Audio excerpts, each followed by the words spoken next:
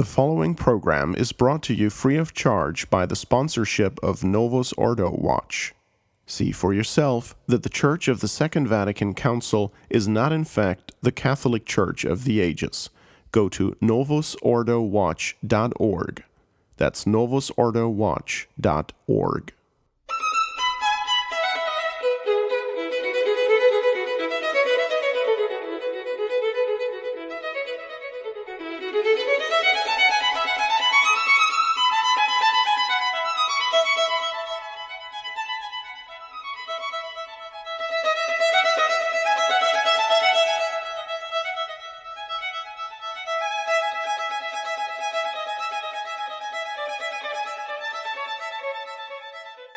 Good day, ladies and gentlemen, and welcome to a special presentation of Restoration Radio's flagship show, True Restoration.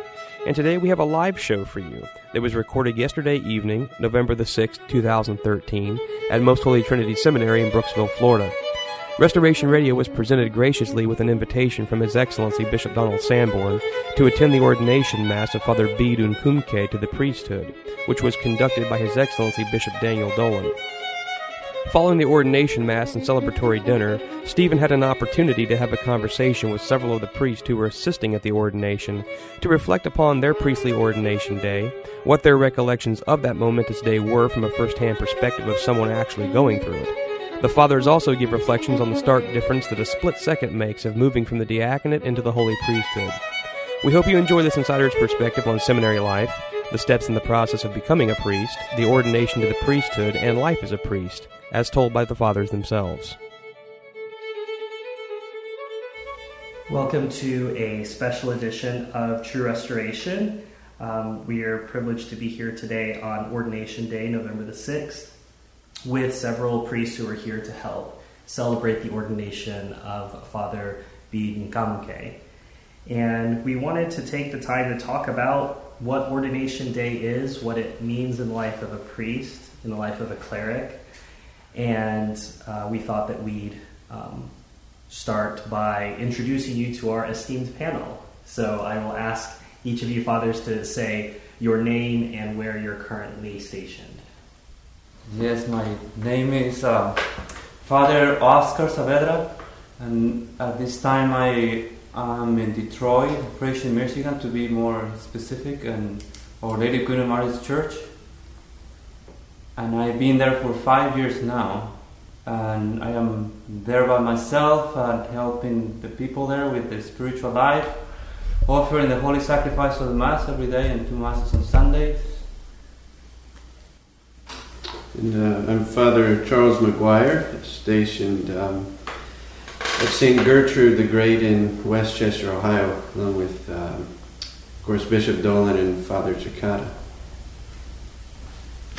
I'm Father Daniel Ahern in Saginaw, Michigan, at St. Dominic Savio Chapel. Once I also care for Our Lady of the Snows in northern Michigan and St. Augustine's Chapel in Virginia, with the occasional mission trips to eastern Canada.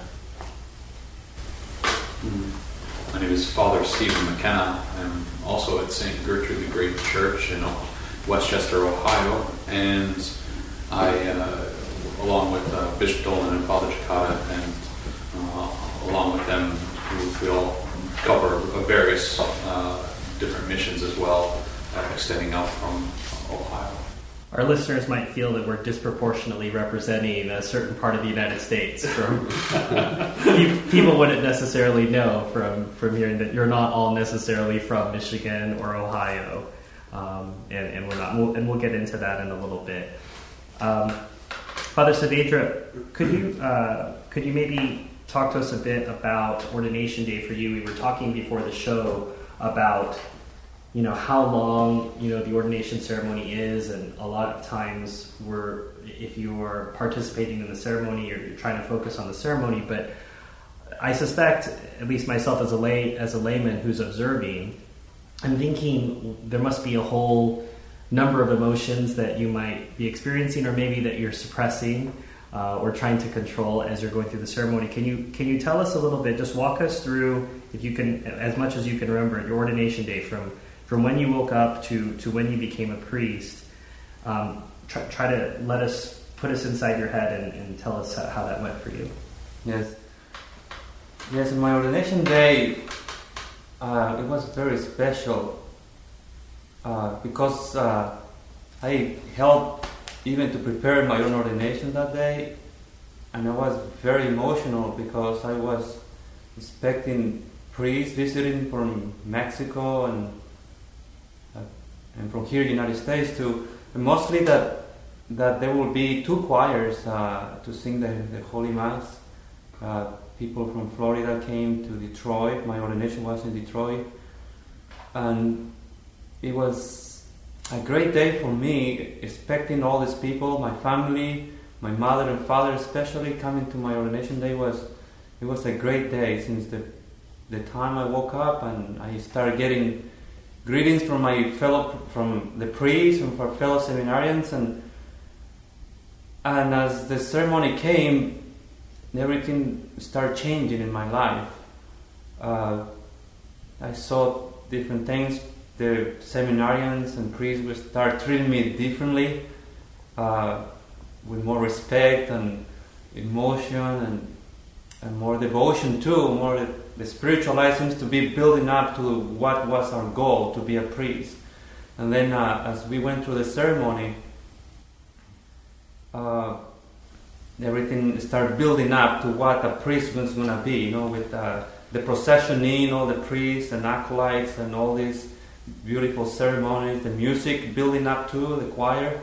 And as you approach to the altar, you start feeling that you are there, the goal, you're accomplishing the goal. Especially when you give the step that the assistant priest will ask you, like a chera, no? And then the priest says, the deacon says, "Absum, no, I'm here." And that step that we give is the most important, at least for me, was when I said it, "Absum, I'm coming willingly to be ordained a priest." And yes, as you mentioned, when the litanies come is when subjectivism or emotion, everything in your heart starts building up and getting in one place, concentrated, and that you will be offering the holy sacrifice of the Mass, and especially that you will be helping people. Because when before the ceremony you see all these people greeting you and they are expecting from you that you will offer the sacrifice of the Mass for them, especially when there is a shortage of priests. Oh, that's excellent. I suppose we could start there for you, Father McGuire. What were you feeling like at the Litany of the Saints, so then you could walk us backwards? Well, I mean, it's only been about almost 8 years, but the day, believe it or not, a lot of it was pretty hazy. I remember before the ordination, I have a kind of a funny memory. We stayed at a parishioner's home in Cincinnati, and it was just bare bones and everything, and I got the place of honor, the bed of honor, you might say, and that was in a little walk-in closet, and all the other seminarians were kind of gathered together, huddled up in a room and on little air mattresses. But going to the ordination, for me it wasn't. I don't recall much about the Litany of Saints as much as the one part that strikes me is always the Veni Creator and the anointing of the hands. That to me, it always brings a bit of calm and peace. It's a very beautiful part of the Mass. To think too that it's at that point that the hands of the priest are consecrated to handle the body and blood of our Lord. And so, to me, that's a very important part. I would say, in my opinion, more so than the Litany of Saints. But, for most people, it's always a standing joke. Because you're up the whole night so nervous and worrying about the ordination, that when you lie down for the Litany of Saints, the procession, the joke is always, don't fall asleep. So. But no, I would say for me, the main emotion for that day was just absolute nervousness. You know, as I'm sure all the other priests here could say.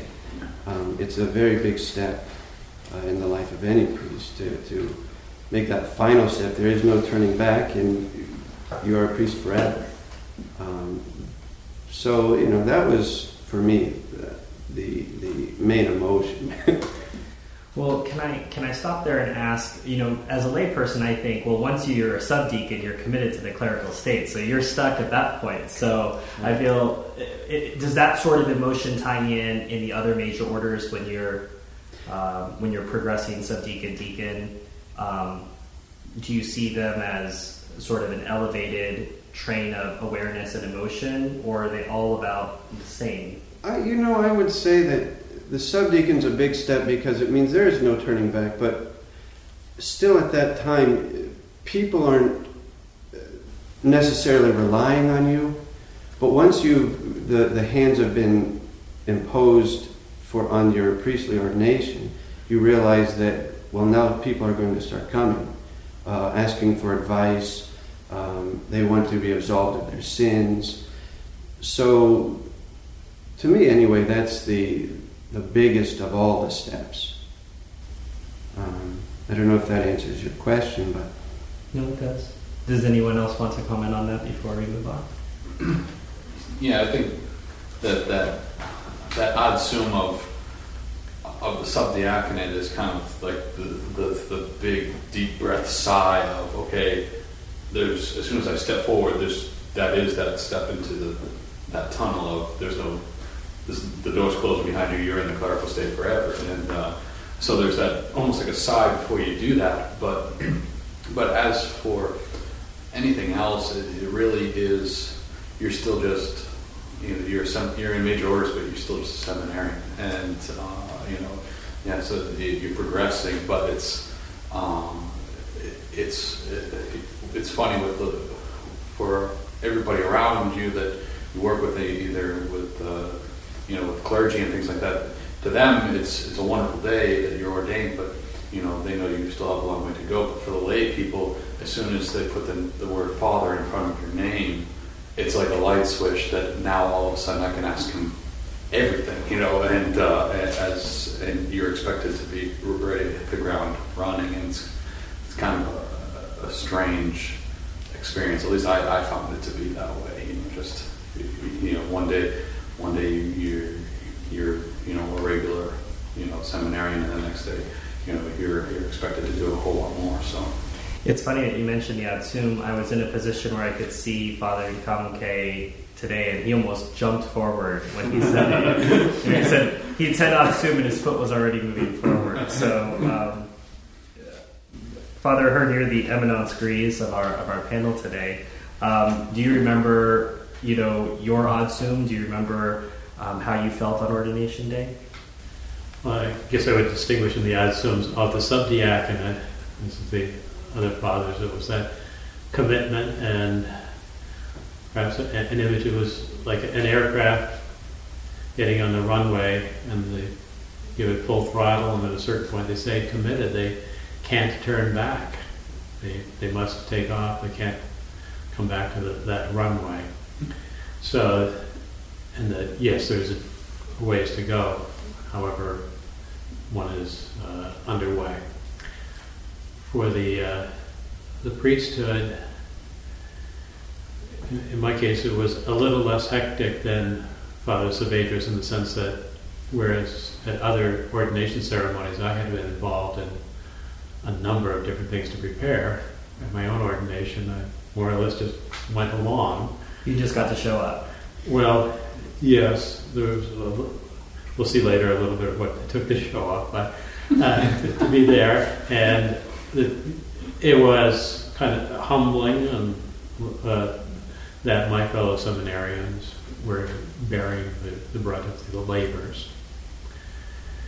In the actual ceremony, the thing that struck me, among others, was that after the imposition of hands, and I guess in between that and the words of the form, or just after the words of the form, the thought came to mind that with the priesthood as a character that is permanent, and that actually has something in common with heaven, the very nature of the joy and the happiness of heaven, that it is unlosable, inadmissible. That's on the one hand, and on the other that now there is a burden and a rightful expectation upon me that just wasn't there a few moments ago. I was preparing for it, but now it's here. And I must be faithful to that. So those are some thoughts from 29 plus years ago. You want to add on to that, Father McKenna? Not quite from 29 years. No, that's essentially my lifetime. And no, my ordination was kind of different. Mine was more like the other fathers, that it was more hectic in getting everything ready. And then I remember, Father Maguire was actually the deacon at the ceremony, and he did a lot of the setup in the sacristy. And so I was nervous about the upcoming day, and so I was always going around, trying to help out, and he just kept going, go to sleep, you need to sleep. And I couldn't until everything was set, because it was, I felt like I had to be part of even just that, and obviously not in a controlling way, just as an assisting way. All these people came to help me, and the least I could do is help them. But as for the actual day, like Father Maguire, mine was very much a kind of a blur. I do remember that, like Father Hearn said, the imposition of hands and the words of ordination, and thinking, like I went from a man to a priest in a matter of seconds, and the whole world just changed in that short period of time. And then the anointing of hands being really special. And also, I had never seen an ordination before my own ordination, and so I didn't realize that your entire hand, from the tip of your fingers to the heels of your palm, are completely anointed with oil. So it actually took me by surprise, but it was really kind of like a very special thing. And then Litany of Saints, you're thinking about all that's going on, but at the same time, it's a quiet reflection, but it's still just more. I think, oh my goodness, the entire time, this feeling of, oh my goodness, I can't believe this is happening, and it was very special. I think it's interesting. A theme that I've seen from all of you fathers' answers has been this idea of a switch turning on, and now the faithful looking to you. And I suppose, I think as a faithful watching, I just assume that. Say, of course, well, now here's another priest who could celebrate Mass for us. And hearing it from you all, hearing it from the other side, that there is a consciousness of that, immediate consciousness of that, even within the ceremony. You realize, oh wow, tomorrow I'll be celebrating Mass. I'll wake up, I'll be I'm already a different man as of right now. Tomorrow will be even more different, and in some ways, I think as lay people, so I'm here representing the lay people perspective, the layman's perspective. Seminary is a finishing, so you get, but it's actually just the beginning of your priesthood. So the perspective could be, well, it all gets easier from here in terms of studies, but it all gets harder here in terms of living your vocation. For those of you who are just joining us, you are listening to True Restoration on the Restoration Radio Network. I am Stephen Heiner, and today we are talking with several of our priests here at the ordination of Father Bede and Kamuke, and we're reflecting on ordinations and the priestly life. And before you get to become a priest, you have to be a deacon first. Father McKenna, can you tell us a bit about your diaconal period, how long it was and what you did, and how that was a transition from the subdiaconate, getting you ready for the priesthood, and in your reflections during that period? Sure. My diaconate period, I relatively short period. Mine did not last a year. It was probably closer to half a year, and it's strange. Bishop Dolan, when getting ready for the diaconate, explained it, and it's not to make light of it, but it is kind of true. Subdeacon is that big step forward, and then the priesthood is the priesthood, and then diaconate just kind of happens in between, and it is really true, but because it's sandwiched in between such two large steps. But with that diaconate and actually sharing in the actual sacrament of holy orders, it in of itself, I would say that the most special part about it is the work that I was able to start doing after the fact of the diaconate, because then from there, all the work towards how to prepare sermons and doing that in class, now I put into practice in preaching, and all of the study about the sacraments. Now I was allowed to help distribute communion, and actually being able to hold the body of our Lord for the first time was a very surreal and humbling experience, I think in that way, because it's just, here I am, a man, holding the infinite God in my hands, and it makes you just feel so very small, but it also gives you a real taste of what you are actually striving towards and what you're working for.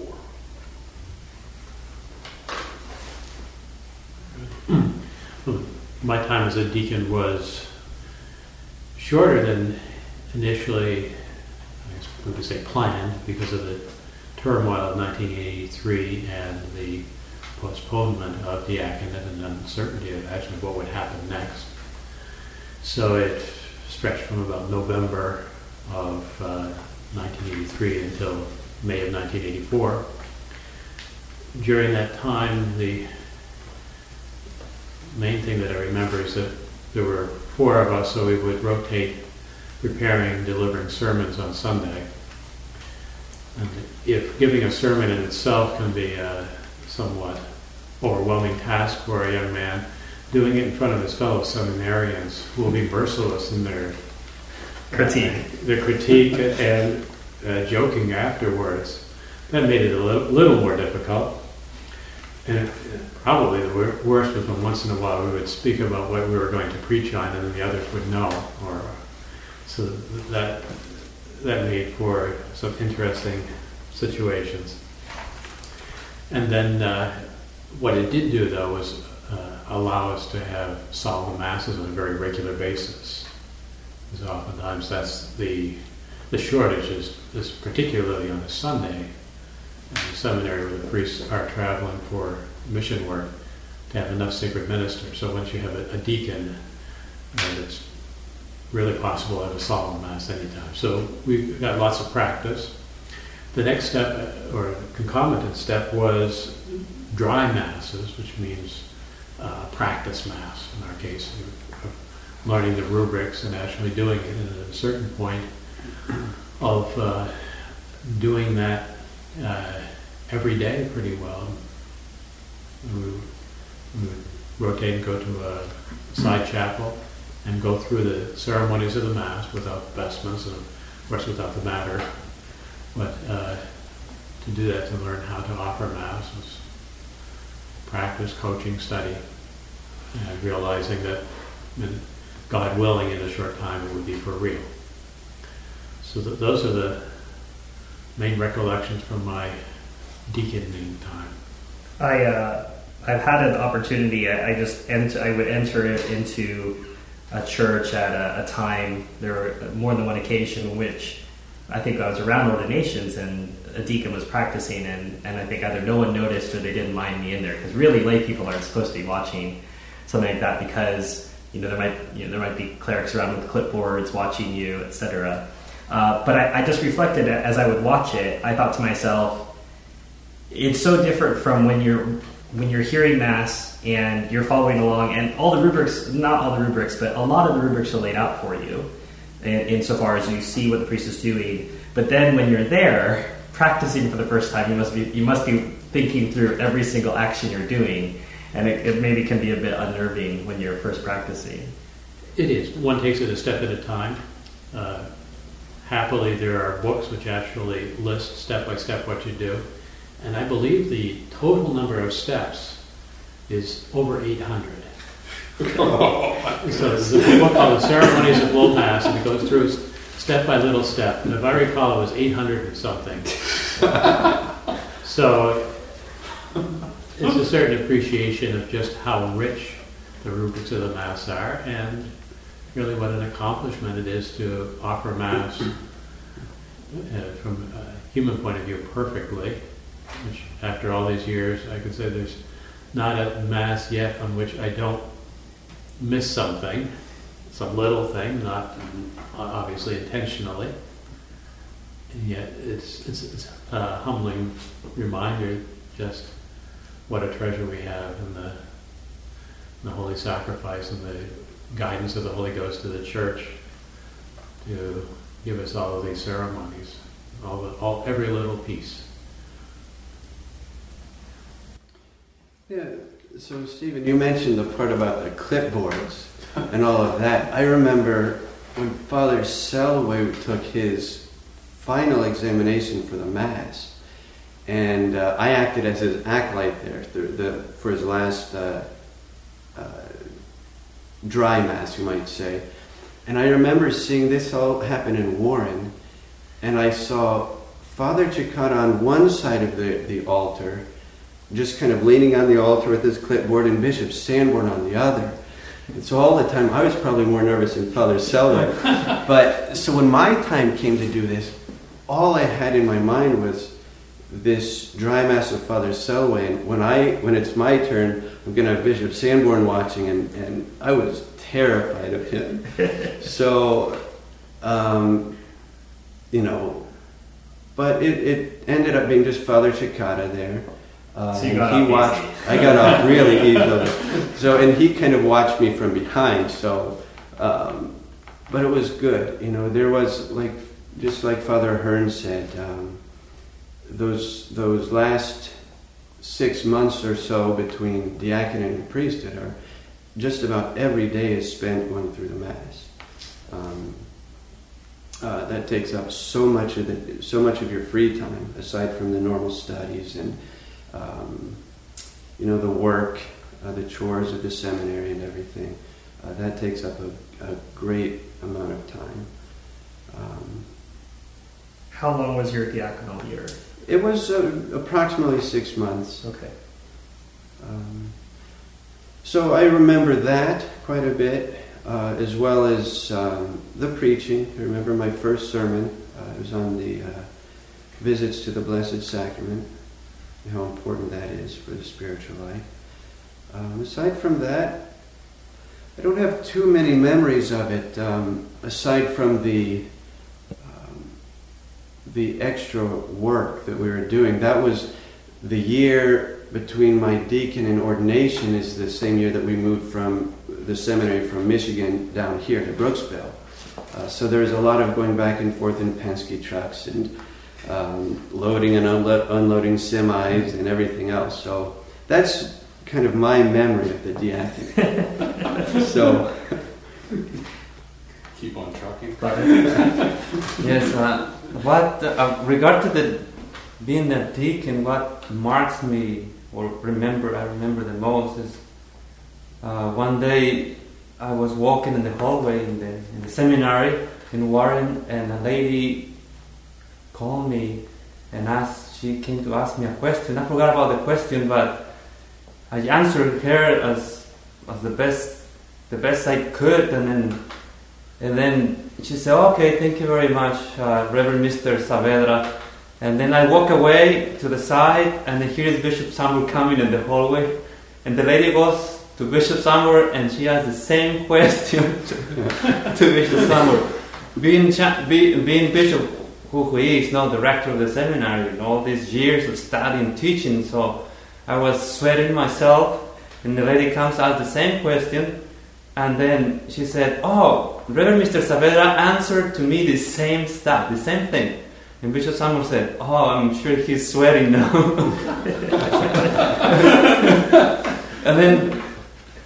And I just realized that when you are willingly to do what you like, just come to the seminary to be ordained a priest, or just follow the studies, and God's will and the superiors will tell you, yes, you're acceptable to the priesthood, everything will come just sort of easily. If you are doing what you're supposed to do, just go through the seminary, study, and do well in the exams, and everything will just come normal.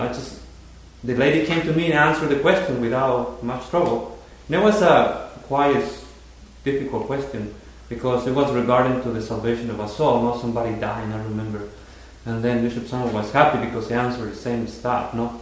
And then everything came easily after that. After, you go to the ordination, the Holy Ghost, you give the gift, and when I was a seminarian, I was thinking, how am I going to do all of that? How am I going to be telling these people all these things? They will come relying on me. And it just comes easily because of the spiritual life you have to follow, your studies, your reading, and it's just willingly to serve our Lord Jesus Christ. With regard to the ceremonies, because I have the opportunity to be an MC, I love the ceremonies. I always was on the altar, being an acolyte, MC, thurifer, anything. And for the time that I was a deacon, I had to study to review the Mass and learn all the steps. As Father says, they have more than 800 steps. And everything was just so easy to me because I was always in the altar watching the priests, what they were doing. It was just like not a difficult transition for me to the priesthood. And I have Father Chicadas with a clipboard to test, to see what I was doing. He gave me some corrections, 3 or 4 corrections, how to hold the chalice, walking out. But in general, everything was fine. And then what was at the deacon time is more interesting is when you have to go, as I said, everything just comes easy. Bishop Simon will tell me, go do a sea call. And I'm a deacon, and I have to hold the Blessed Sacrament and take it to the people, open the tabernacle, and everything just because everything was so smoothly. I went to visit a lady to give her Holy Communion. She was so happy. One thing we cannot hear confessions, of course, and then I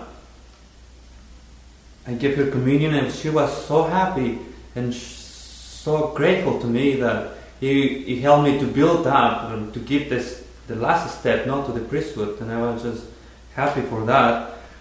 And being a deacon, what I remember the most is the saint, especially St. Lawrence, as he was a deacon for a pope, and mostly in those times it took a long time. Mostly they were permanent deacons. They were deacons and they would die deacons because of the martyrdom or something.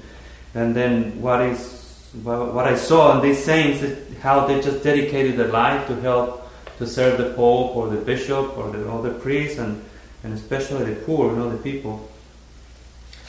And other thing I remember is that you need to pay the price, helping something big. I remember that Bishop Samuel asked me, because I was a deacon, I was the major or the senior in the seminary, he told me that I had to paint the house. Well, one of the practical things, besides the studies, the preaching, or the ceremonies, one thing I have to do is to paint the house. And we were doing, my ordination was on November 30th, the Feast of St. Andrew, and we started painting the house, and at the beginning of November, he told me it has to be done before my ordination. It was like a task, and besides that, all the chores that we have to do to learn the Mass and to learn all the things.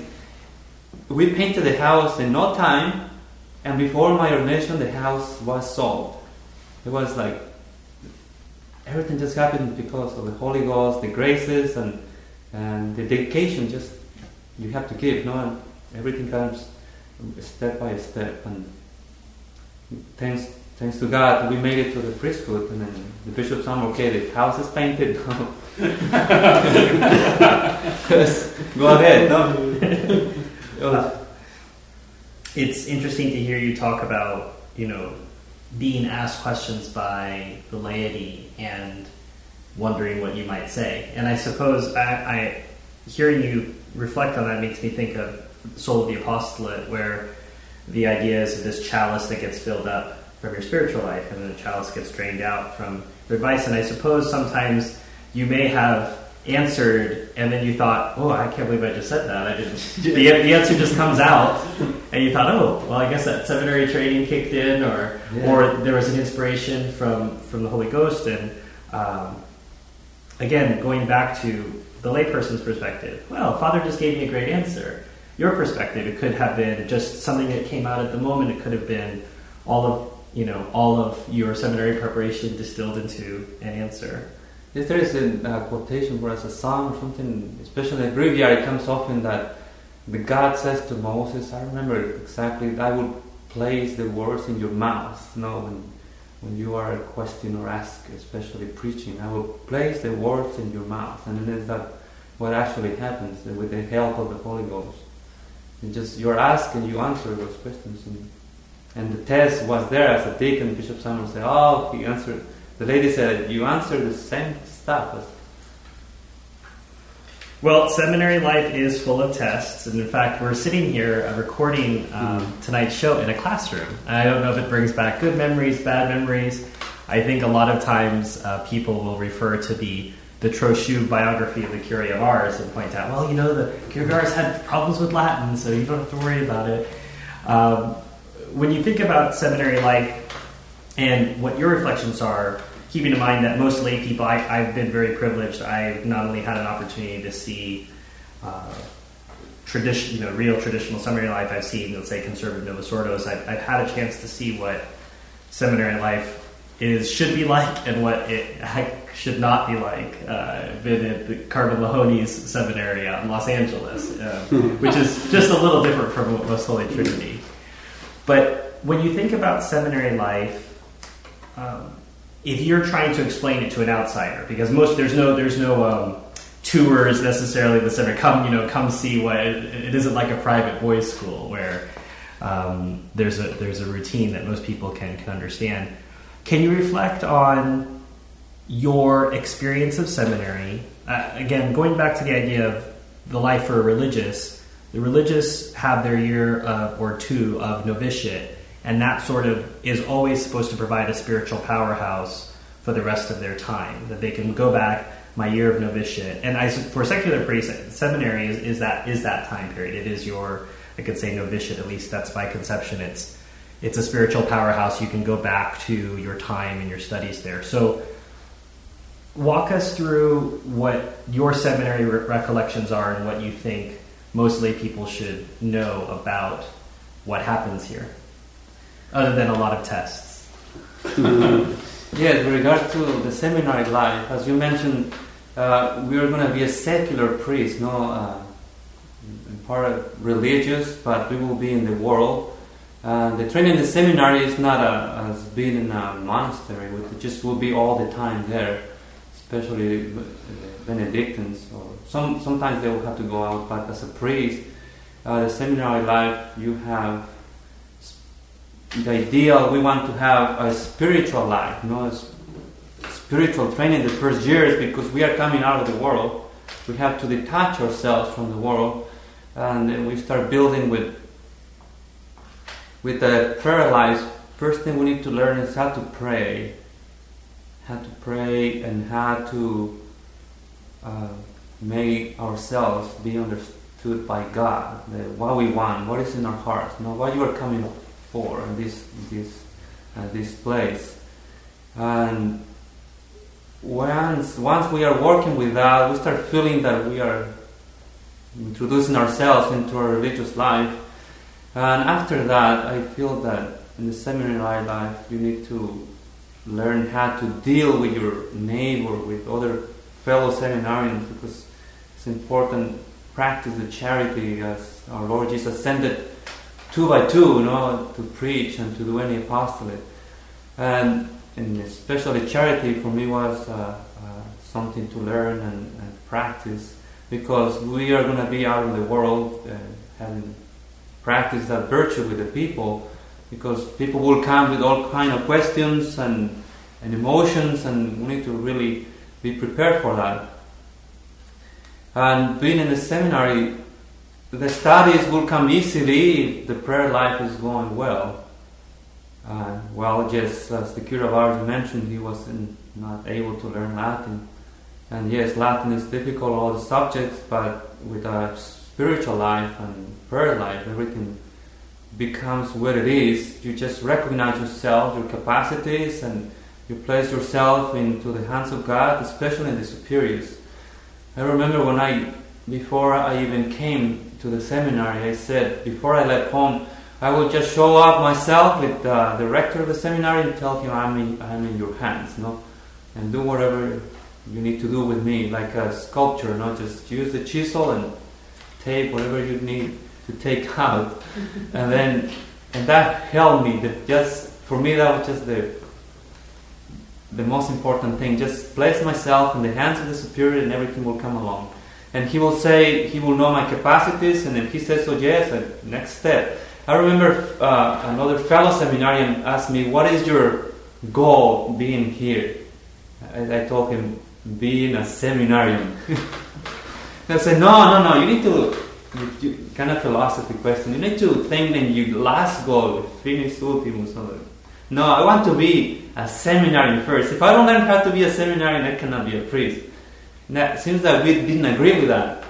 But, 1 year I was a seminarian and I had to be a tonsure, and then I want to be tonsure this year, and then the next minor order too. And then it just went along all the seminary life. And then it comes to work. You have to do many chores, and those will be easily done if you have a spiritual life and recollection. I remember one thing, that sometimes they were looking for me, and they easily say, he's the chapel praying. So there is, after dinner, just go to say a extra rosary. And then I remember seminarian said, you will find him in the chapel. And that was something interesting to me, because the priest life is that people have to find us praying in the chapel. But as I said, it's a secular life that we are doing. We have to be much in the world too, and dealing with people in the world. And we need to learn how to be in the world without getting ourselves attached to it. My seminary experience, I would say, at least starting out, was probably the hardest time of my life, in the sense of I came from public school, and we all know how the public school system is in America. You can basically get by without doing a thing. And so it was such a culture shock. I came from public school, then into a year of homeschool, straight to Bishop Sanborn's, minor seminary, where there is a lot of work, and it takes a lot of diligence if you want to get through. But like Father Saavedra said, you can do it. Especially, if you truly are called to the priesthood, God will see that you get through it, no matter what obstacles there are. But I was also a homebody, so that was the first time I was ever away from home my whole life. So it was very, very difficult. I suffered through the homesickness, the studies, and everything, but it was also the best time of my life. I wouldn't take any of those years back. That was the best years of my life, my whole life. You do develop a lot of good friendships that last for a long time. Father Saavedra here, he and I went through, he was in a year before I was, and was ordained a year before me, and here we are, joining back 10 or so years later as priests. Did he challenge you to many games of soccer before? Oh, he killed us in soccer. But it's I wouldn't take a single day back from my seminary.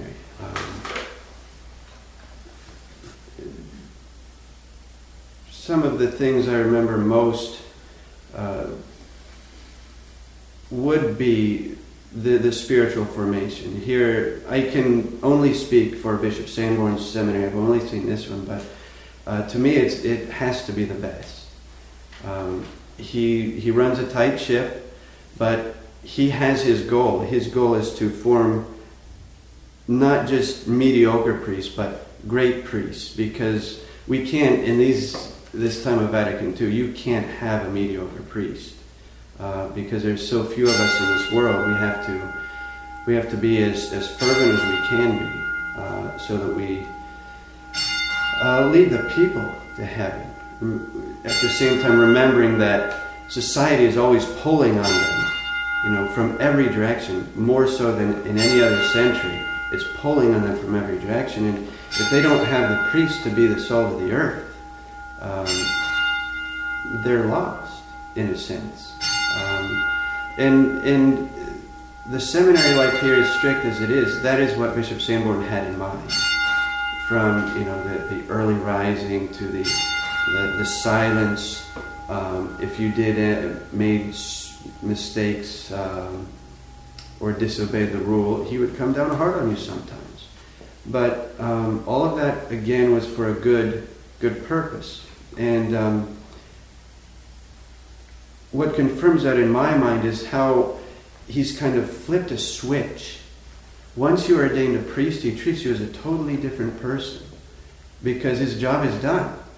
His job is done now. He's formed you as a priest, and now he can treat you as a priest, no longer as a seminarian that he is still forming. So for me, that confirmed it, that all of his strictness was not a matter of dislike for you or being just overly disciplinarian-like, but was truly for the common good. He no longer calls you servants but friends. Exactly, yes, that's a perfect analogy. When I'm hearing Father McGuire's story, Father Hearn, I'm thinking about what are the challenges seminarians face, and I suppose one of them that comes to mind for me is when there are challenging times, the questioning of, do I have a vocation? Is this, am I supposed to be here? Because we all know there are people who show up to the seminary and they're gone after tonsure, they're gone before tonsure, or they're gone before major orders. And you're around that. Was that part of your seminary experience? Did you ever have those dark nights of the soul, if we use a hyperbolic term, where you questioned your vocation, or is this something you think every seminarian always is asking himself? Well, it's hard for me to speak for others. As far as those who come and stay for a short period of time, well, in some cases it's a matter of hours and days. Hours, really. And others weeks and years. And yet it takes courage to come for a man who realizes this is not where I'm meant to be. It takes courage to leave. Some inspiring words for me that were painted in a church, were the words of St. Paul when he was knocked, as we say, off his horse. Lord, what wilt thou have me to do? From the Acts of the Apostles. So that's the question to keep before one's mind. Lord, what wilt thou have me to do? And then you take it a day at a time. And generally that means to push forward, and then if it becomes obvious that I'm not supposed to be here, either I get a very clear conviction of that, or my superiors say you're not supposed to be here, which doesn't mean you're not supposed to go to heaven, but you have a different vocation and task in life. Or it becomes morally impossible to continue, which is something that I had to deal with and some of my confreres back just about 30 years ago. If that comes to pass, then God's will is clear. Otherwise, it's a matter of push ahead and take it one day at a time, do our very best, and leave it to the good Lord. So, again, others may have had a different approach, a different experience, but that was what it was for me. And it just led with a few bumps in the road to ordination. Well, your seminary life was a little different from the rest of our panelists. Yes, it was quite a bit earlier, and it was kind of a pioneer situation in that it was the setting up of a seminary.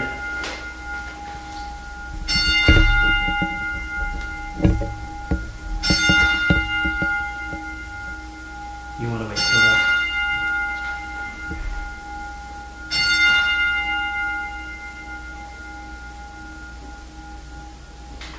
Very well. So I began my seminary career, if you want to call it that, at a converted farmhouse in a place called Armada, Michigan, out in the country, among cornfields.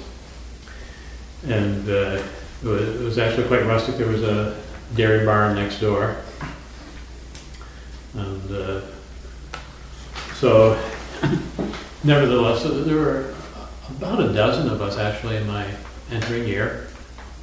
Not all of them stayed for all that long, but that's how we started. We were kind of crowded under very limited circumstances.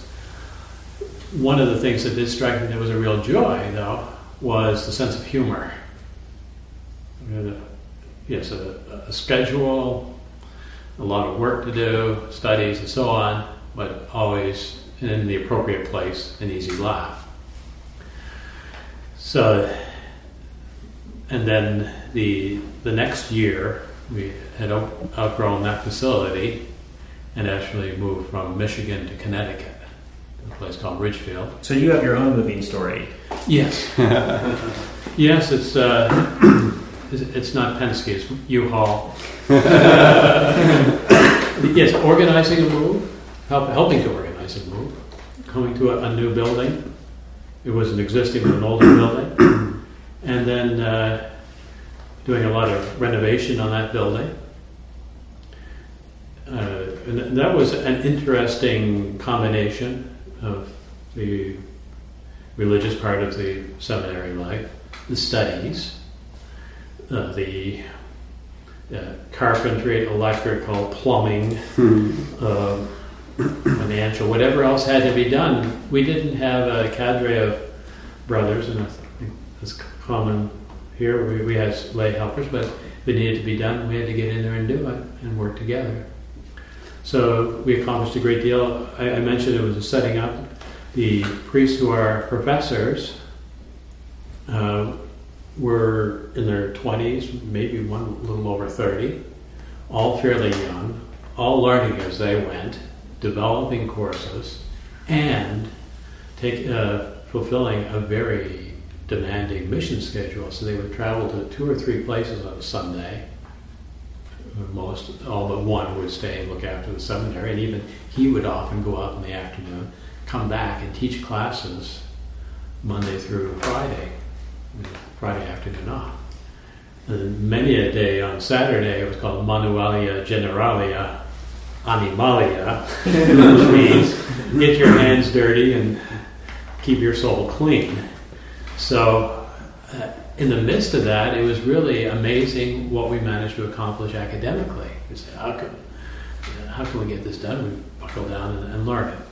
And so that was very encouraging, and it was the building of missions. So that was the 1970s into the early 1980s.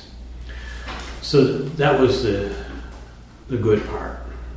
It was, I would say, straightforward, a lot of work, the challenge of overcoming ourselves, growing in virtue, yes, putting up with one another, and all those things that are involved in a good common endeavor for the love of God. And then learning and doing the various ceremonies. So, but again, that was sort of pioneer. The year ahead of me was the pioneer year. They were the first deacons, subdeacons, deacons, priests, and then my year was just one step down. So we weren't quite the absolute pioneers, but close to it. There were some real crosses. At least 2 times there was a difficulty in division. There was either within the faculty or from outside the faculty. One of those came in the very first year, and it was sort of a surprise. The other, which is much more painful, was at the point that I was a subdeacon, and having taken that step of ad sum and going forward, as I mentioned earlier, starting committed down the runway that leads to the priesthood, as with an aircraft would be. And that was the turmoil of 1983, which actually came from Europe as Society of St. Pius X at that time.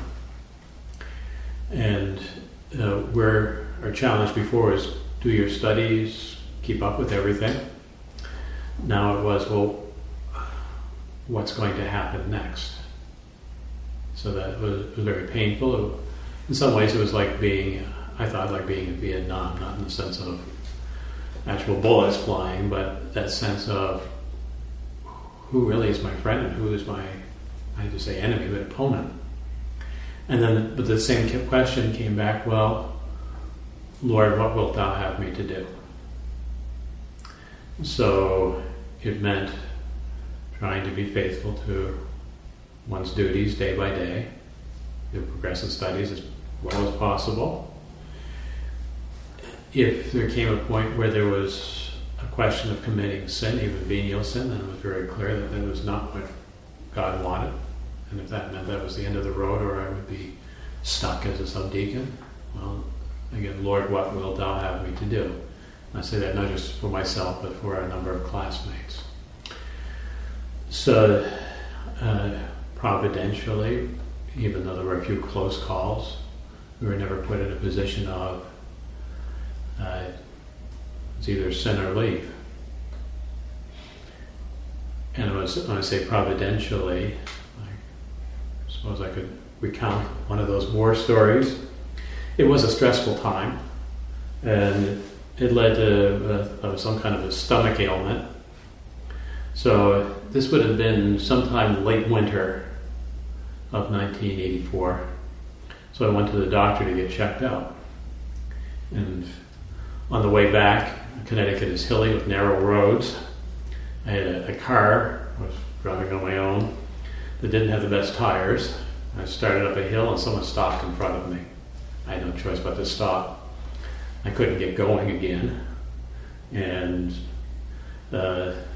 slid into the little ditch. They don't have much of a ditch there, but into the side. So it took a while, and the Good Samaritan stopped, followed the 4-wheel drive, and pulled me back on the road, and I got back to the seminary.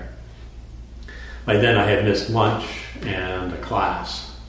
So I went to my mailbox. We had sort of pigeonhole mailboxes, and one of my classmates had put class notes, because the professor, I think was from canon law, would distribute written notes. So I could reach in and pull those out. And on top is something not for canon law. It's actually written in French, and it's in translation a declaration of fidelity to the positions of the fraternity. Oh, well, what's this?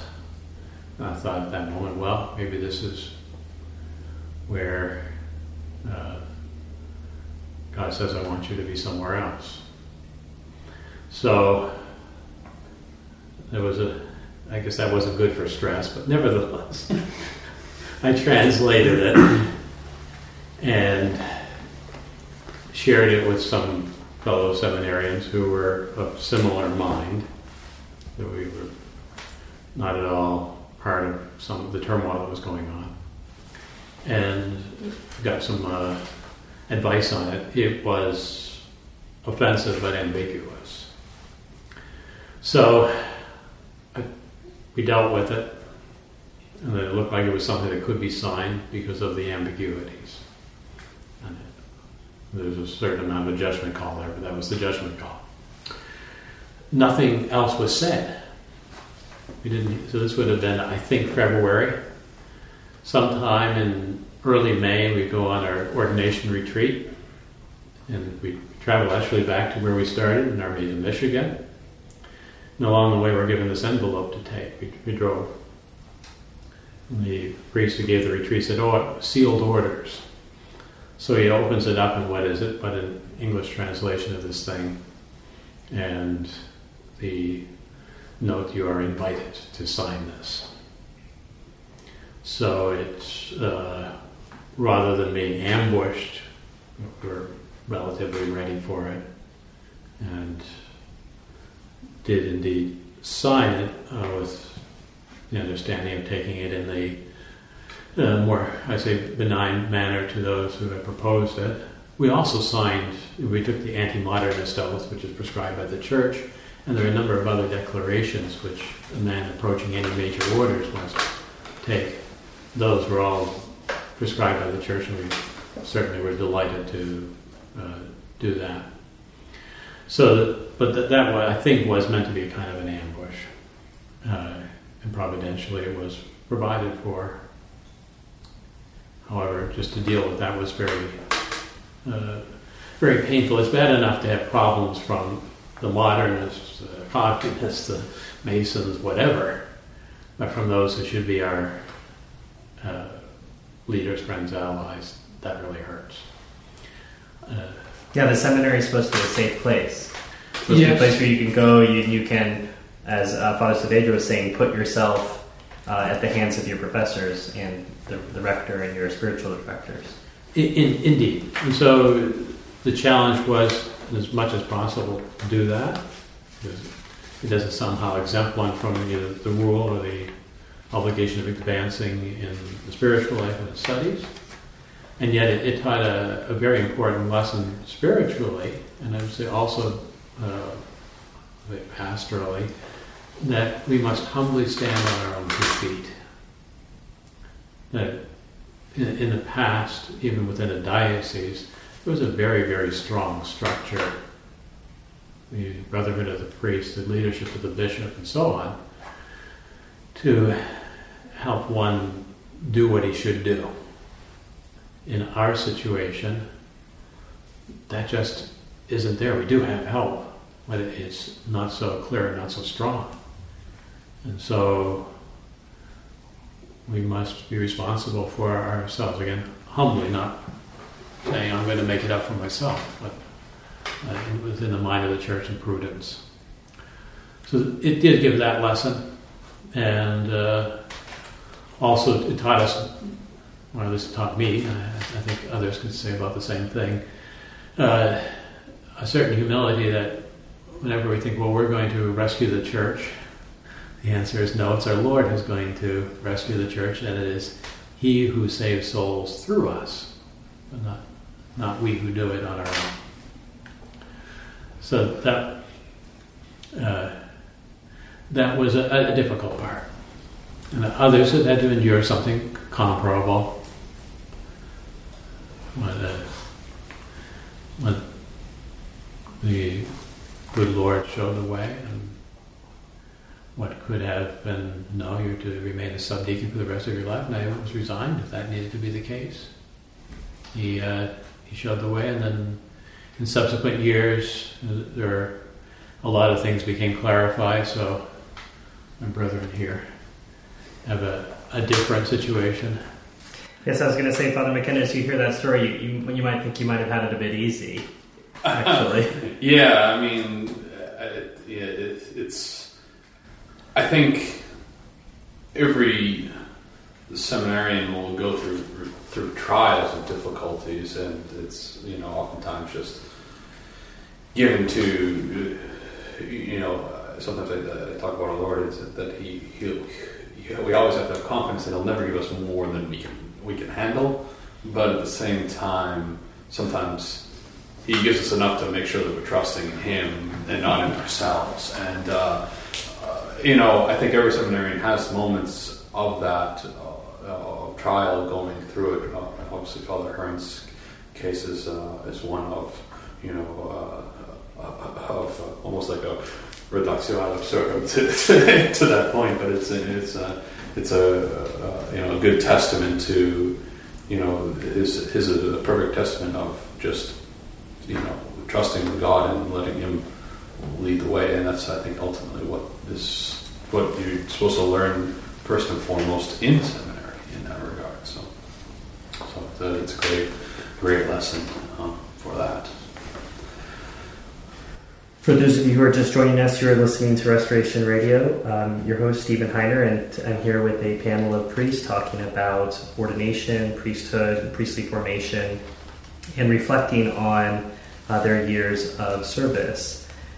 And the last thing I want to talk about tonight is time travel, if it were possible. And we could go back, you could take the priest you are now and go back to the seminarian you were then and say, here are some things I didn't expect. Here are things that were exactly right about the priesthood. I thought it was going to be this way, and it ended up being this way. Or here are things I did not expect at all, and you need to know and be ready for this. If you could go back, of course, we don't currently have time travel. We may never have time travel. But if we did, I'll start with you, Father McKenna. What would you go back and tell yourself, or what would you reflect was so different from what the seminarian Stephen McKenna experienced? I think it's like almost two parts. One is the realization that you start to come to as you progress through actual seminary. I remember going into seminary thinking, okay, I learned X, Y, and Z, and then you're made a priest and you go out and do priest stuff, if you will. And then I remember learning as going along, the more I made actual progress in that way, was that it's like almost like the more you learn, the less you realize that you know. That you're going down, and all these studies that you go through are purely to, when they get you to ordination, is to say, okay, you're ready to begin, your journey.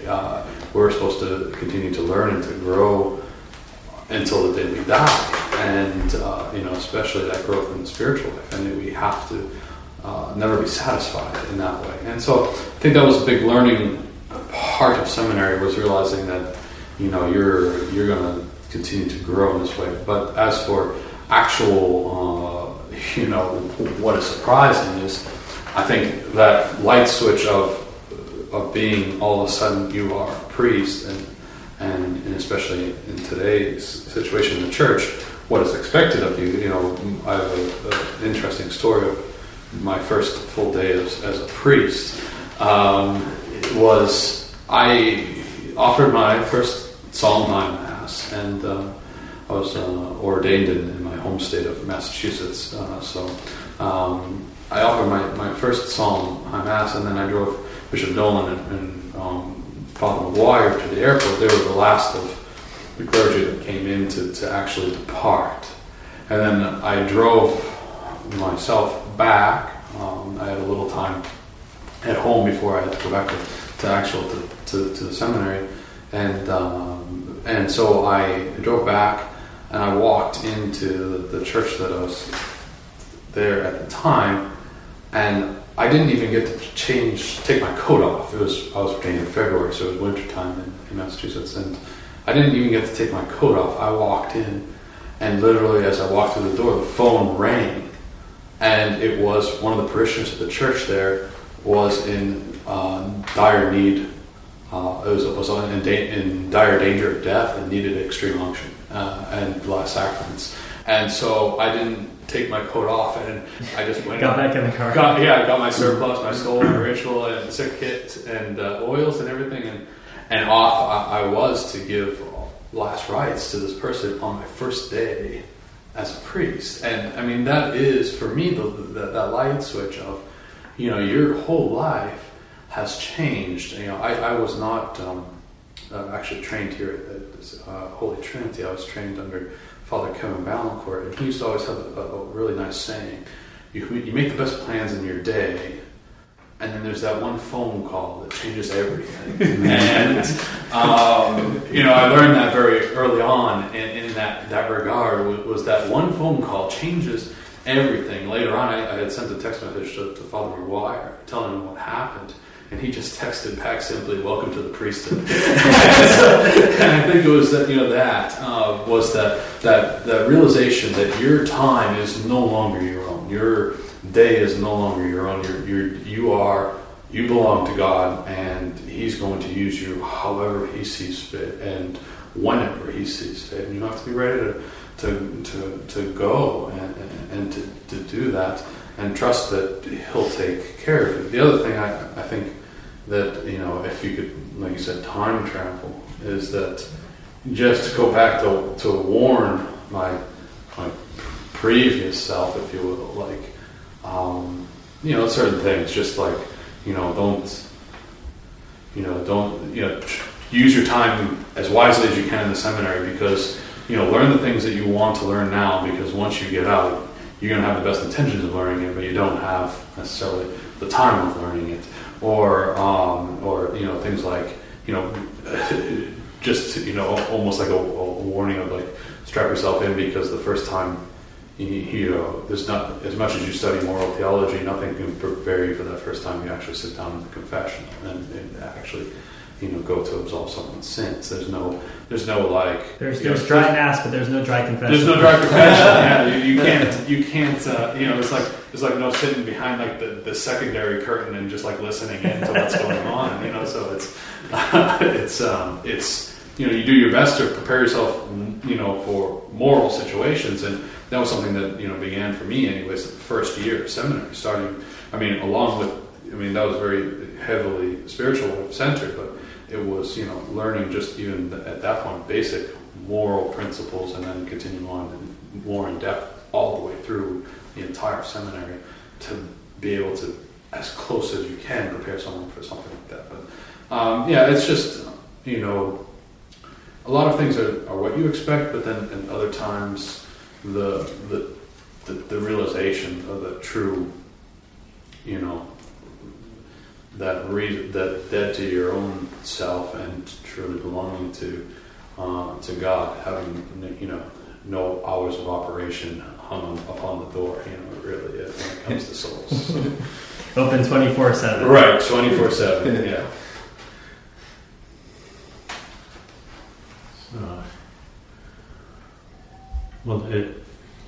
Let's see. I think our question here was what would I do differently, or was it what was it that I expected, and what did you not expect? Let's see. There were certain things that came along that I said, "Whoa, we didn't have any preparation for this. How do I deal with it?" I guess there are a list of those. A certain amount of it is purely practical, parish administration. How did it get to be 9 p.m. and I haven't said my breviary yet? Well, there's that. We actually dealt with that sort of thing. But, not saying that ever happens. I'm just saying, hypothetically speaking. No, actually, on occasion with crazy schedule and travel, and again the telephone call changing everything, and perhaps the listeners heard that hearty laugh. Yes, it happens regularly. Okay, I've gotten things done now, I can take my time and pray in my office in peace and quiet, and then the phone rings and whatever it is, and that's God calling right there. We must be careful lest we let that happen when we could overcome it, but it does happen very regularly. Very positively, the spiritual foundation and the academic foundation, the foundation of thinking, the rational part, does prepare one both for the things that are foreseen, for example, how to administer the sacraments, and how to answer many moral questions and so on. To a great extent, they also prepare us for the things that were not foreseen or taught about in detail. It's simply that if you can work through things in a somewhat rational manner, with God's grace, you can figure out just about anything. There were a few items that were very frightening when I did have to deal with them that I guess I could go back and say, well, this should actually be on the seminary curriculum. And the one that was the most frightening actually was to deal with someone who was threatening suicide. And we talked about in the seminary, everything is so rational, St. Thomas Aquinas, and from premises to conclusion. And then how do you deal with someone who is acting not according to reason, but according to, I would say, a little bit of irrationality and a lot of letting emotion run where it shouldn't, and that sort of thing. And that comes up again and again. I'm not simply talking about people who are mentally ill. They're actually kind of easy to deal with, but this sort of thing, these people, that comes up regularly with character and emotional disorders where it's not according to premise and conclusion. Definitely, it's an incentive to some very fervent prayer, but also a reminder that there's some other things we perhaps could learn about and talk about. So that wasn't unexpected. I did expect a fairly busy time, having seen what my professors and older priests were doing, so I didn't expect to have a lot of free time. I think one of the lessons of the years, though, is that it can be a delusion to say I need to go to many, many places, try to fit in as many masses, and exteriorly overload oneself. There's a temptation to that, and that in the long run, that's probably not as productive for souls. So that's a practical thing from experience. And then the importance of taking time off. We're talking about the 24/7 and so on, and yet at a certain point, if we don't look after ourselves, we won't be looking after anyone else. And so our Lord gave us the example. He took time off. But then for a priest, especially a priest in a parish or mission situation, he has to, in one way or another, designate time when he rests and gets recreation and prepares himself to continue doing God's work. And if he doesn't do that, at some point he will destroy what he is trying to build. So that's a lesson. It's in the seminary, some other situations, there's designated time for recreation, whether it's football, soccer, skating, ping pong, chess, you name it. When we get to make our own schedule, we're inclined to just go, go, go. So that's definitely something that has been learned. As I've learned, I won't say I've perfectly practiced it by any means. And but going forward, it's something to pay attention to. And perhaps I didn't realize just how easy it was to get into a bit of a rat race there, and what difficulties that could bring. And I'd say, for me, the priesthood has been a lot of what I expected. You know, as much as one can say that. With the mission travel and all of that, saying Mass, hearing confessions and all of that, it's more or less what I expected it to be. I've never had to deal with, like many priests, including many of the younger priests, having to deal with very serious issues that are more out of the ordinary, more out of your ordinary, sins and different happenings in the church and chapel. But I never had any of that, and it always makes me sort of think of what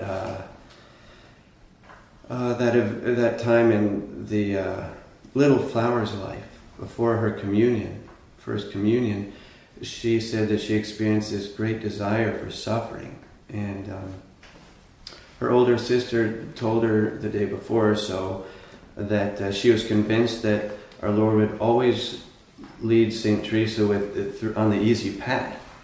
But St. Therese found out it was not to be that way. But in my priesthood life so far, I would say that our Lord has been rather gentle. When I see how other priests have had... That's a spiritual cue for something to come down. There could be. The next phone call is yours. But when I do see how other priests have had it and do have it, I see that our Lord has been really good in that sense. But as the other two said, the seminary just forms a foundation, and you have to build on that. You have to take that initiative, that responsibility to continue learning, to put into practice what you learned the theory of in the seminary. Father McKenna mentioned that first confession, or this the suicide call of Father Herb. Those are things that you might hear about in this seminary, but as you're going through the seminary, you think, well, that might happen, but you see it as a very remote thing in the very distant future. So at least in my case, it was hard to visualize myself going through all of that because it was so distant. I was just trying to make it through the seminary and all of that. But then all of a sudden, the hands are imposed on ordination day, and the things just hit you, and you realize, you look back and you think, boy, I wish I had listened more in this class, or really taken that to heart a lot more. I think that's the case for all priests, though. I think we can all say that in common. But so far, the priesthood has been pretty much what I expected. Last but not least, Father. Last one. Yes, through the seminary life, I remember I was so happy that mostly was happiness. When trouble came, the happiness always overtook that, cover every trouble, every affliction. And the only thing I have to do always to ask myself who I am, because when you are in the seminary, sometimes you are not able to accomplish something. Maybe you do not do well in a test, and you kind of get desperate or sad because you don't do well, and you just think it's not for me. But you get the opportunity to study again or learn it or whatever, and then you get the chance to prove that you're able. Then mostly it will take and learn ourselves who we are in the seminary, and that will be the virtue of humility, how we will practice that virtue. Because sometimes we don't get to think about the virtue. As myself, I didn't think about it, I didn't practice it. I felt that we had a fence at the seminary mostly. A couple times through the seminary life, I just wanted to go out of my room and jump the fence and don't show up again the next day. But thanks to Santa Teresa of Little Flower, she is the protector of seminaries and priests. Always kind of prayed to her not to help me. We had a statue in this hallway, and very often I went to the hallway and stopped in front of the Santa Teresa of Little Flower. Help me not to go through this. And I always remember, and I never jumped the fence because of the studies or anything. I just went through and tried to do my best, and the rector or the priest there, the faculty, just said keep going, and that was happiness. And indeed it was happiness that my happiness covered all the troubles that I had, and everything was getting clear. One step, and then one obstacle, and how I will overcome it. And I got help. Now you have a spiritual director that helped you all through the seminary, and you have all the means to go through. If that's your vocation, you just need to will it to go through. And yes, I would wish to be in the seminary all the time, go back, because it's so happy when you are there and you like it very much. And now as a priest, I do see what I was told, what you learn in books, and especially St. John Bosco. I like his life, and St. Joseph Cafasso, and then reading their books, and what I said that Bishop Sanborn and Father Chicada, that were always there with us, as our Lord Jesus Christ paid the price for give us our redemption. Here Bishop Sanborn, Father Chicada already paid the price so that we could be trained in the priesthood. They have so much experience and so much suffering, and all these years they have. When I come here, they already have more than 25 years as a priest. They really know what is the priesthood, and they really are telling us through the seminary what is the priestly life, so you can think before you get to that step, the subdiaconate, think about it. They even make you to sign a paper. So is this you want to do, and sign it. So next day you will say they forced me or they whatever, no? But they have all the means to help us to take our decision, and they told us how it's going to be the priestly life and how it will be for us in all the situations, but they didn't tell us when those problems come. And then I expect they will come, but not when. And then the only thing I have to do is to prepare myself. How I will prepare myself for those troubles, those afflictions, or those things that will happen to a priest. And then just pray and get ready as they come. And one of the challenging things as a priest I have, and mostly suffering now with the situation of the church, is when people knock at the door of the church. Father, I want to talk to you. I have some questions about the traditional faith, the traditional Mass, and here I am attending to this church, and Novus Ordo Mass, or the official church, or the diocese church. The people come, and with this affliction in their heart, they cannot take the decision. And I do my best and pray for them to explain them about the situation of the church, and it just much suffering that it's difficult to keep the people there in the church as they come to you, as they see the beautiful ceremonies. That's why we like to have beautiful ceremonies, beautiful altars, to attract the people to what is the traditional faith, what it was before. But when they have to take the decision, yes, I need to stop going to Novus Ordo Mass and come here only. It's that when it becomes difficult and challenging, and then especially because holding our position, traditional faith, traditional Mass, and traditional customs and morality and priestly life or laity life, is when people, they don't want to take that step, especially when they're all messed up by the Novus Ordo. Here you have people that come with already 3 annulments, and they, Father, I would like to receive communion, and first question, are you married? And yes, and they know, and they don't know, they don't want to answer to you, but already 3 annulments, and then, my goodness, you have to investigate who you are married to, and is he married, or whatever, and you feel a bit like our Lord saying, no, you're not, and the one you are living with now is not. Yes, like the woman and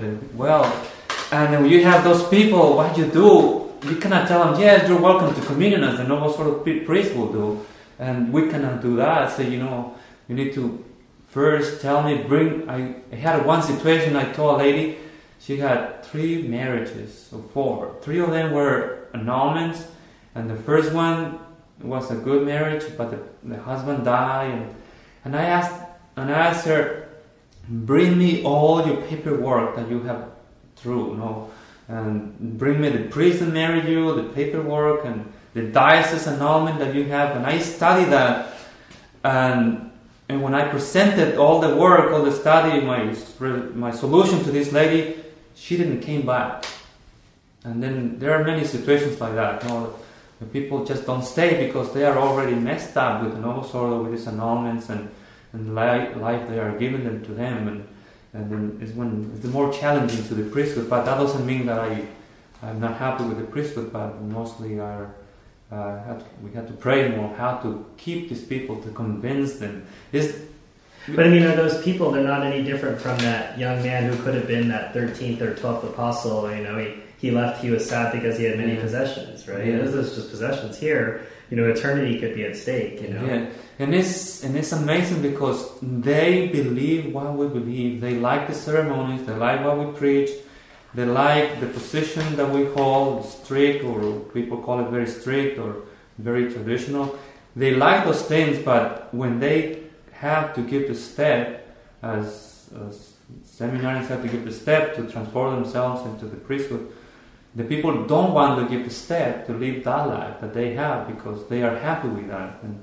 And that is with, I can add something else, no, the challenge in the preaching, what is now most in these days that, especially with all the technology that people have, you know, the iPhone, people are well entertained with the iPhone.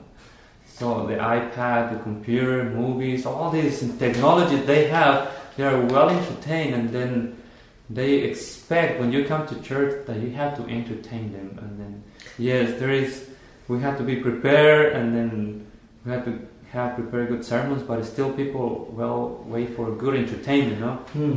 That's interesting. And then, you are like Bishop Sanborn, like his gift that he has for preaching, that I seen Bishop Sanborn, he says, I will prepare a sermon. In 1 hour he has a sermon. Everyone, oh, that's a wonderful sermon, no?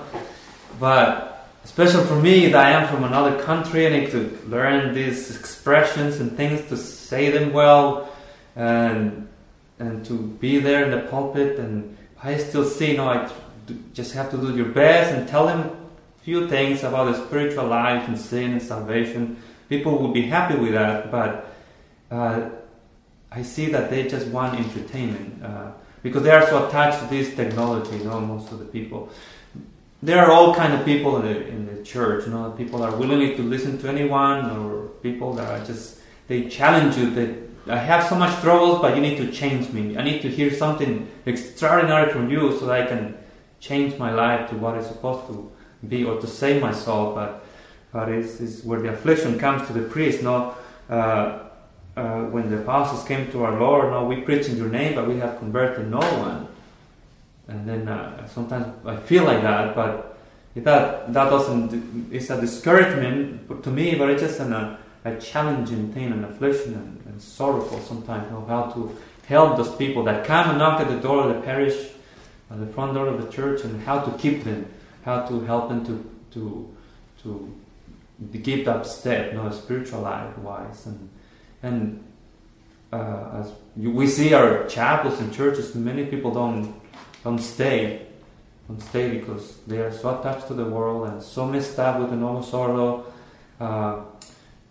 Just to say another thing, I was in Mexico once, and I hear my family telling me what Novus Ordo priests are saying, and even here, and I said, you know what, I will not talk to my family anymore or to people. I will go straight and talk to the Novus Ordo priest.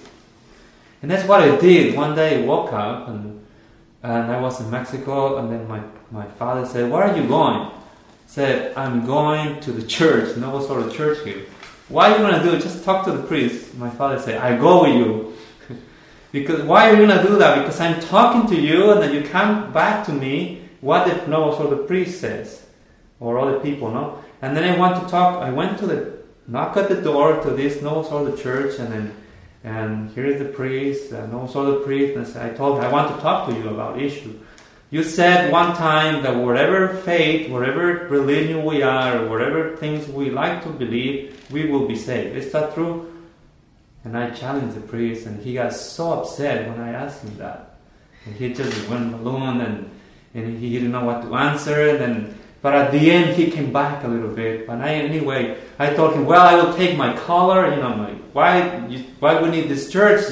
They could be Baptist and be saved, so let us be Baptist. Or why our Lord will trouble with so much differences?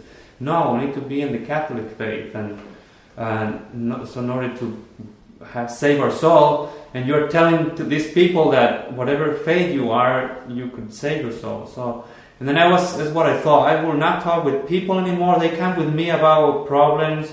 I ask them, where are you from? What church you are? No sort of church. I am from St. Malachi. And then I listen what they tell me. Okay, I will go and talk to your priest, to your noble sort of priest, so that we can really talk about real stuff, not just subjectivism or opinions, but what is the faith, and what we have to do here. And then, but anyway, people don't come back anymore. Anyway, it's just that's the challenges for the priesthood, and now for our times. And that's what I wanted to say with regard to seminary life and the priestly life. There's some beautiful reflections, Father, and I appreciate all the comments. I even though I'm here and I'm listening, it will take me some time to process everything. I'll have to listen to it again. I'm sure our listeners would feel the same way. The last thing I'll ask before we close our show, there may be a young man listening to this, listening to priests of varying vintage, shall we say, and wondering, especially some of our listeners are Novus Ordos. In fact, I know one of our listeners is in a Novus Ordo seminary, and he may have that challenge of making that decision to leave. But I suppose the bigger question is, what is necessary? What is one piece of advice you would give to someone who's thinking about vocation and pursuing it? Father McKenna, I'll start with you. I think my one advice is that if there's a young man that has a feeling that maybe possibly he's called to a vocation, then go. The world is not a place where you discern your vocation. The seminary is where you find out if you have a vocation or not. There is no, there is no shame in someone realizing that it's not their vocation. We're not in the Warm Bodies Club. It's not something of, we just need to fill up space. No, we want priests who are actually called by God. And if someone comes and finds that it's not their calling in life, then that's actually a good thing, because now they can go forth into the world with certitude that is not their vocation to be a priest, and that's wonderful. Most men are not called to that, but some are, and there are so many vocations which are lost because people hesitate and wait and try to figure out in the world if they have a vocation to the priesthood, and they view going to the seminary as I'm supposed to be a priest, rather than I'm going to figure out if that's what God wants from me. So if there's a young man out there that is hearing this and thinking of possibly, having a priestly vocation, go to the seminary, and you will find for sure, that the quiet of the seminary is where God will speak to you, not in the distractions and temptations of the world. So I think that's really important. To add to what Father McKenna has said, I would certainly encourage a young man who is considering a priestly vocation, or indeed even a religious vocation, but especially priestly, to have a devotion, to foster a devotion to Saint Joseph, who is a wonderful example and wonderful intercessor in this regard, to ask for the direction and graces he needs, and especially that grace of perseverance. Pray every day to the patron of the universal church and the foster father of our Lord Jesus Christ. I don't think I could. Father McKenna pretty much said everything that I would have said, aside from, remember Father Ciordia when he was working in the United States. Before I entered the seminary, he told my mother to give me a piece of advice, and that was stay close to Our Lady. That's, with St. Joseph and Our Lady together interceding, that's the best thing. But my advice would be more towards the parents, that the parents of a young man that is considering the priesthood, or of just little children who may one day want to be, that it is very important to keep them as far away from all the dangers of the world as you can. You must have them, you can't put them in a public school and expect them to come out with a vocation of the priesthood. Unless it's you. Well, gee. No, it does happen from time to time, but those are rare, I think, rare graces. It does happen more in these times, but for the average person in a public school, you can pretty much delete their names from any seminary list. Yeah. So keep that. You have to keep a good family life, not only just a natural life, but a good prayer life.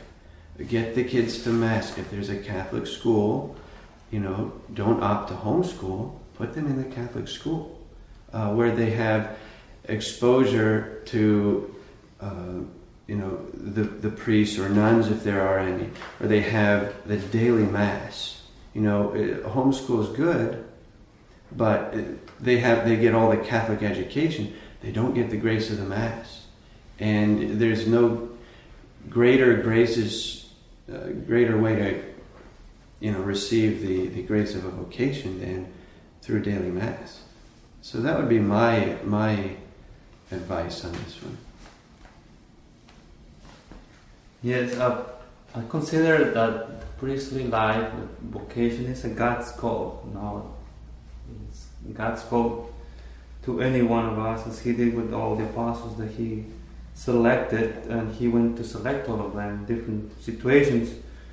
And as we have all the experiences, all the people, all the priests here, I can think now that if I can count with my hand a few priests at this point were trained as probably the only thing I would say, Father Selway. He has a good family. He was trained by Bishop Sanborn, and then he got the God's call. He had this good training, and I don't remember any other priest that had that perfect situation. The rest of us, in my case too, it was like a God's call. Just somebody asked me, would you like to go to the priesthood? He was not even a priest. The person that asked me, he was just a youth director in Mexico, and I felt so much emotion to say, right away, I said yes, and I was... You said Atsum. Atsum, yes. I was like 15 years old, at that time, and I said yes, and he helped me to go through different steps, and for that. And then what I would recommend to a young man that is getting that call, he's feeling whether his vocation is, the first thing is to go to talk to the parish priest that he is.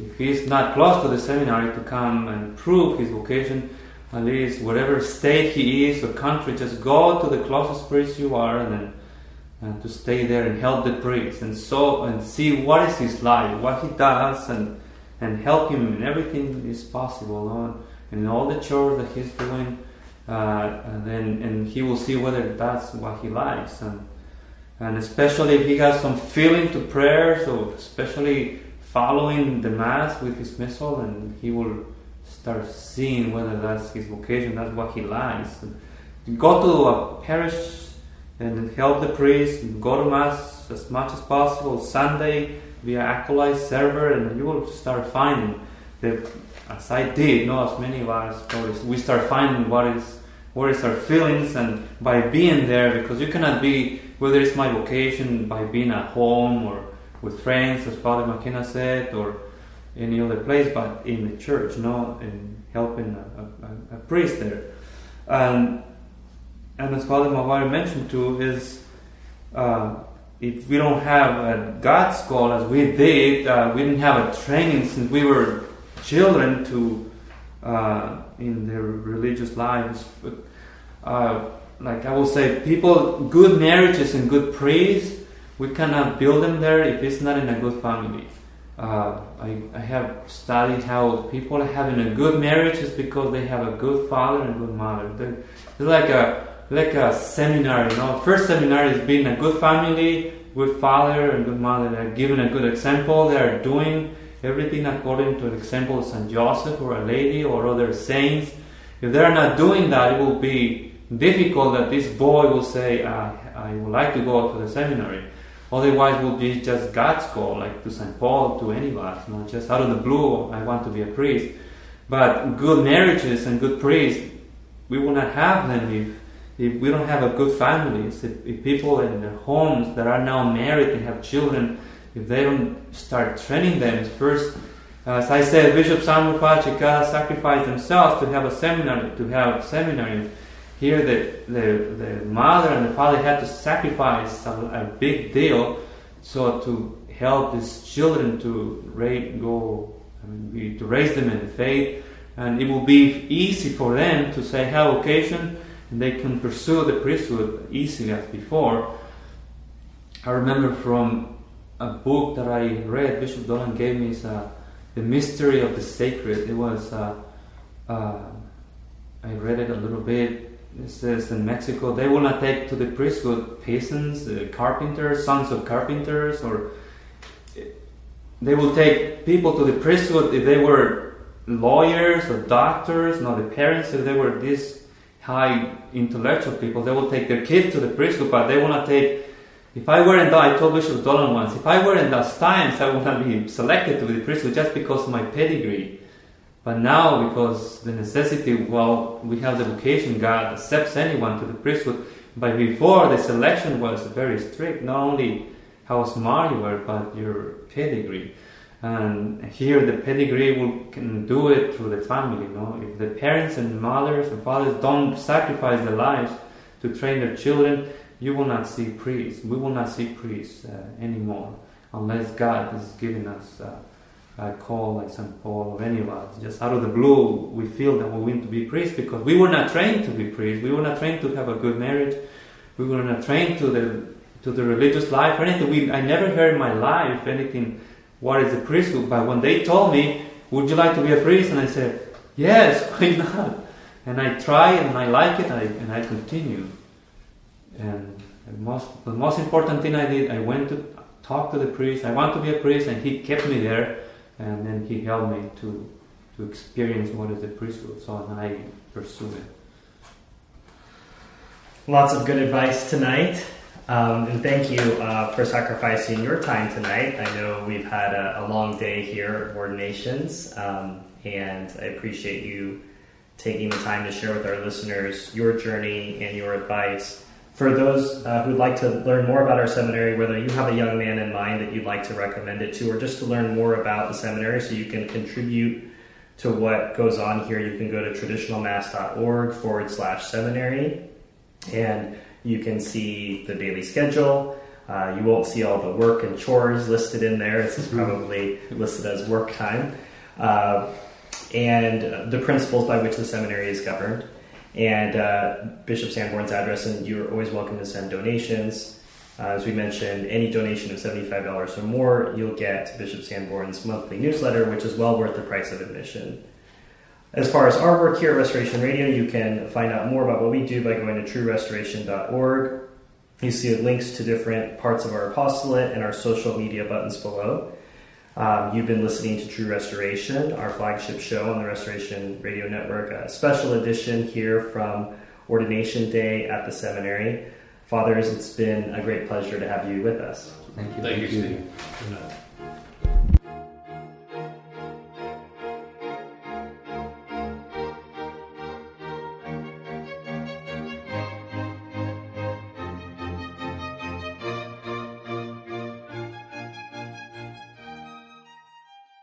This program was brought to you free of charge by the sponsorship of Novus Ordo Watch. See for yourself that the Church of the Second Vatican Council is not in fact the Catholic Church of the ages. Go to novusordowatch.org. That's novusordowatch.org.